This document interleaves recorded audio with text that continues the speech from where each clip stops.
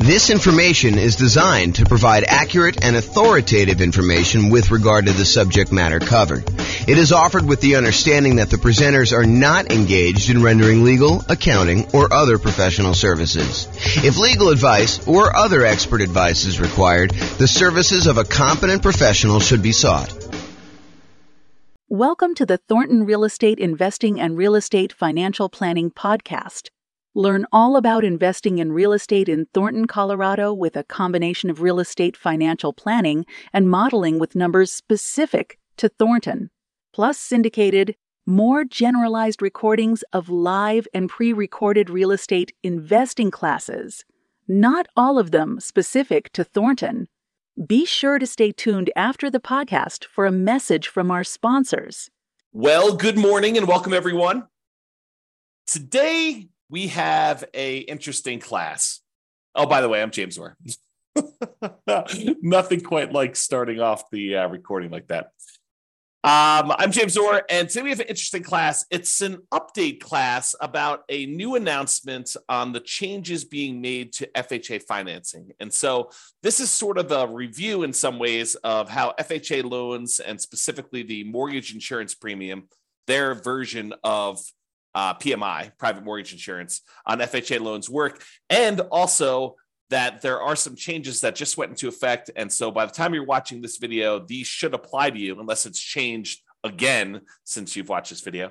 And so we'll cover what those are. So let's just jump right into it. There's not that many slides. This should be a really short video, a really short class. So FHA mortgage insurance premium change, MIP change. So this was announced by the Department of Housing and Urban Development, HUD, on February 22nd, 2023. So they announced it just about a month ago. It's March 23rd, 2023 as of today. So February 22nd, 2023, this was announced by HUD, and it goes into effect. It applies to mortgages endorsed for this insurance by FHA on or after March 20th, 2023. And I have a typo here, so I'm going to just correct that now because otherwise I won't come back. Okay, so it's updated on, it goes into effect March 20th, 2023. So any loans you're getting at this point should then be covered. By the time you watch this video, it's going to be covered on there. So before I go into this, I want to just briefly cover what mortgage insurance is and why it exists. So in an ideal world, a lender making you a loan would like to see you put 20% down on a property. They want to be protected in case you default.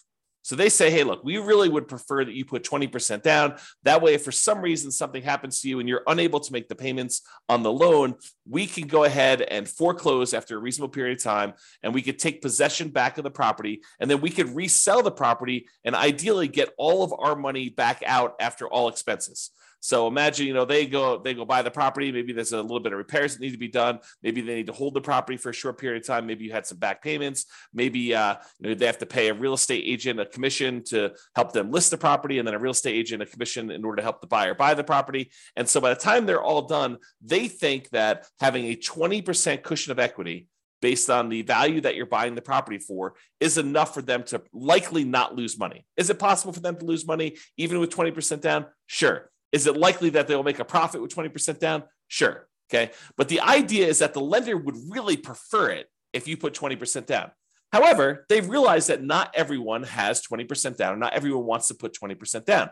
And so they say, look, okay, you want to put, in this case, 3.5% down or something less than 20%. I'll tell you what we'll do.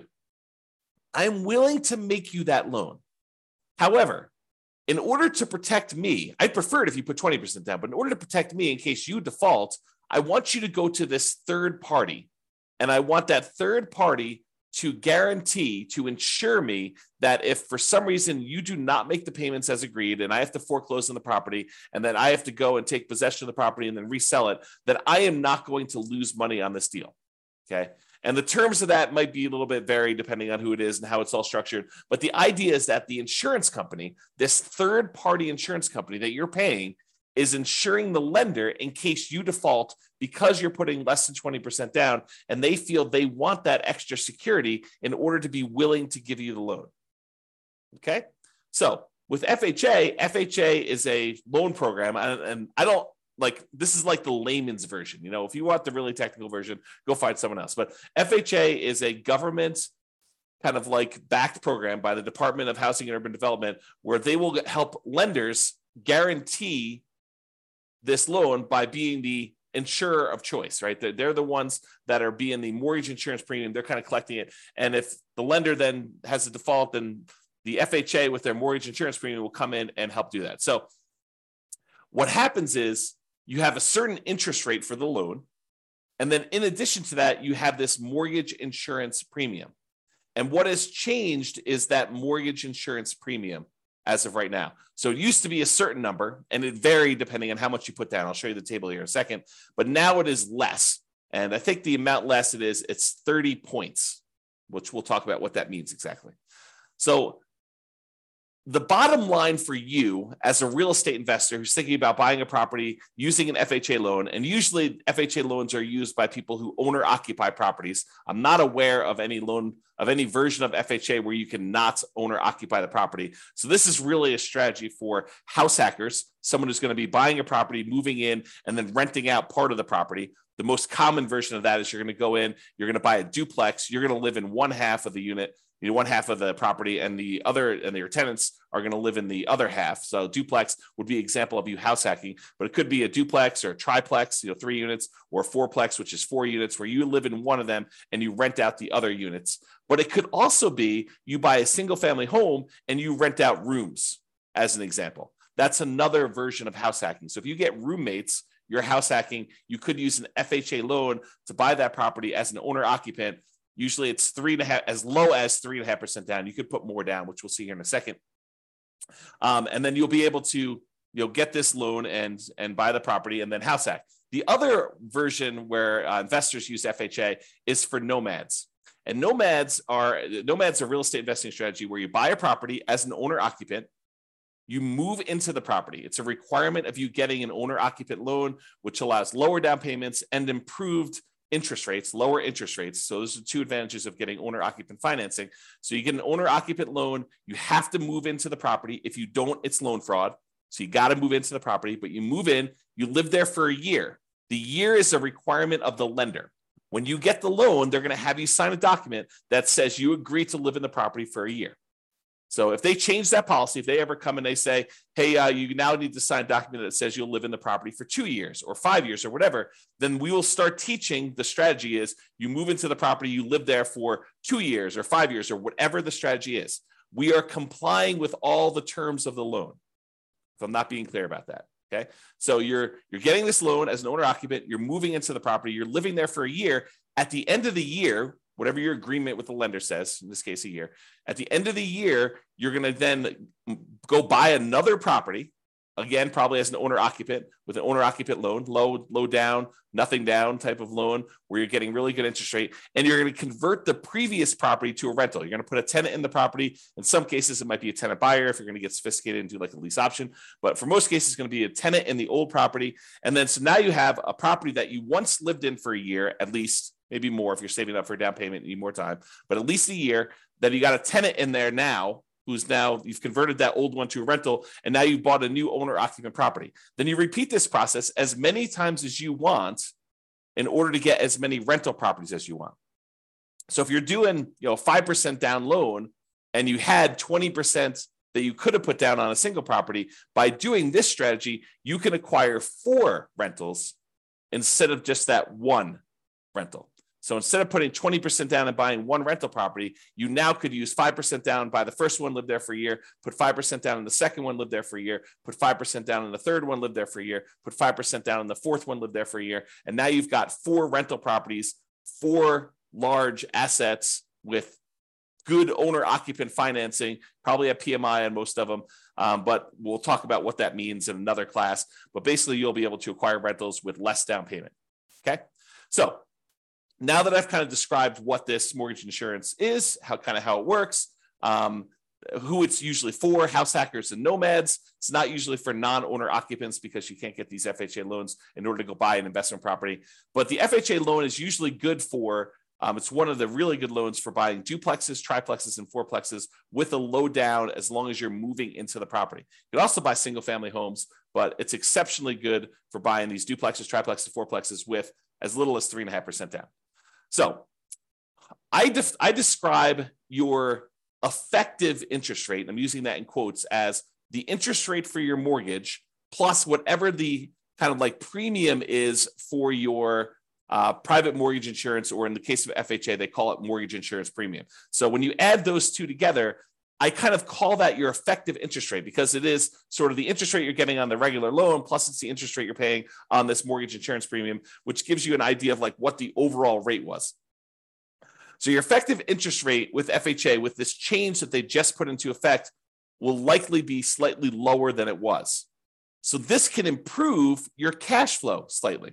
If you were going to buy a property before this change, your cash flow would be a little bit less. But now that the change where they've lowered the mortgage insurance premium, your effective interest rate will now be lower. And so your cash flow will be slightly greater. It'll improve your cash flow. For example, on a $500,000 property that you plan to put 3.5% down on, it might improve your cash flow by about $90 per month. That's not insignificant. That's a pretty good improvement in cash flow. And so that's what this change is. Okay. So now that I've covered it, let's go over the little summary sheet that they gave us. And I believe this is from HUD, Housing and Urban Development, and it kind of goes in. So I'm just going to read through it and kind of make some comments on it. So this is the annual mortgage insurance premium, MIP, and it applies to all mortgages except they've got two cases: streamlined refinance and simple refinance mortgages used to refinance a previous FHA endorsed mortgage on or before May 31st, 2009. So apparently it doesn't apply to those. So if you have that, or you think you have that, talk to your lender and try to find out if that applies to you. I don't even know what that means. Again, I'm a layman, but I'll try to help you as best I can. But that's what I would ask your lender if that applies to you. For most of you getting a new loan, it does not apply to you. And the second one is, and this might apply to people who live in Hawaii, Hawaiian Homelands Section 247. Again, I don't know what that is. I'm not an expert at that, but Hawaiian Homeland Section 247 does not require annual mortgage insurance premium. So apparently this doesn't apply. So you don't even need to worry about it. It's better for you anyway. Okay. So those are the things that it doesn't apply to. Now let's go over what the things are. So they break this down into mortgage terms more than 15 years, for example, a 30-year loan, or mortgage terms of less than or equal to 15 years. And that's the second group. Let's go over the ones for more than 15 years first, the 30-year loan programs, which I think is going to be the more common one that you will use as a real estate investor. There are some exceptional circumstances where you may choose to do a 15-year loan, but I think for the overwhelming majority of real estate investors, they're going to choose a 30-year loan, something more than 15 years, definitely. Okay. So now they've broken down the ones that are more than 15 years. They have two different criteria. One where the base loan amount is less than a certain number, and one where it's greater than that same number. And the number is $726,200. So FHA loan limits vary over time. And they may set these new thresholds as property values increase and they get their approval to do so. They may bump up the kind of loan limits on these loans over time. But if you're getting a loan and it's over this amount, then certain criteria apply. If you're getting a loan and it's, did I say under? So there's certain loans that are under this amount, certain criteria apply. Certain loans that are greater than that amount, certain loan criteria apply. And again, this is not intended for you to like memorize this and use it. Go talk to your lender. They will know these regulations. They will assist you. Okay. And they may change over time, right? It's like, this is an example of it changing. And this is an example of me doing a video to help you understand what the changes are. But again, go talk to your lender to get the actual details. All right. So I'm going to focus in on the ones that are less than that number, $726,200. There's three options they give you for those situations. One where you're borrowing more than 95% loan to value. So if you're putting 3.5% down, which is the lowest amount you put down for FHA, unless you're getting down payment assistance, which I'm not getting into. But if you're doing an FHA loan with 3.5% down, that's greater than 95% loan to value. That's one of the categories. There's another category where it's between 90% and less than 95. So you're putting more than 5% down, but less than 10% down. And then there's another category where if you're putting more than 10% down, the criteria is there. So let's talk about the one where you're putting like 3.5% down, because I think that's going to be the most common one. And then I'll cover the other ones just so that you know. So in the case where you're putting less than 5% down, for example, 3.5%, the new mortgage insurance premium, BPS, basis points is 55. Previously, it was 85. So it improved by 30. And I think all the improvements are 30. Okay. And it lasts for the entire life of the loan. One of the downsides of FHA loans is that the mortgage insurance premium lasts for the full 30 years on most of the loan programs. There are some exceptions, which we'll talk about here, but it really applies for the entire 30 years. So in order to get rid of PMI, mortgage insurance premium, on an FHA loan, you need to either pay off the loan, sell the loan, or refinance into a different loan product altogether. Those are the three ways to get rid of MIP on an FHA loan. Okay. On a conventional loan, one of the advantages of doing those is that the mortgage insurance premium on a lot of those loan programs goes away once you get below like 80% loan to value or 78% loan to value, depending on the lender program and everything like that. So in a lot of ways, conventional can be better, but you can't do duplexes, triplexes, and fourplexes as of right now with a conventional loan with low down payment. But FHA you can. So there's pros and cons to all these loan programs. It's not like one is universally always better. Okay. So if you're putting less than 5% down, for example, 3.5% down, the new mortgage insurance premium is going to be 55 basis points. Okay. Which, if I understand correctly, and I have to go do the math, is 0.55% of the loan per year. 0.55% of the loan per year. So about a little bit more than 0.5% on the loan per year. And it used to be 0.85, and that lasts for the entire term of the loan, the 30-year term of the loan, okay? If you put more than 5% down, but less than 10% down, then it's 50 basis points instead of 55. So you get a slightly lower mortgage insurance premium if you put more than 5% down and less than 10%. You remember in our class, we talked about how to improve cash flow. One of the things we discuss is, hey, look, if you put more down, you can actually improve your mortgage insurance premium. And if you put enough down to get above 20% down, you can get rid of it entirely. Okay. And not necessarily with FHA loans, but with other loans. Okay. You don't have to do any PMI at all in those cases. But here with FHA, if you actually put 5% down, you get a little break in insurance premium. It's about, what is that? About 10% of the premium less. You went from 55 to 50. I'm using really rough math. Okay. So before that used to be 80. Now with the new change, it's only 50. If you put between 5 and 10% down, and that still lasts for the entire duration of the loan.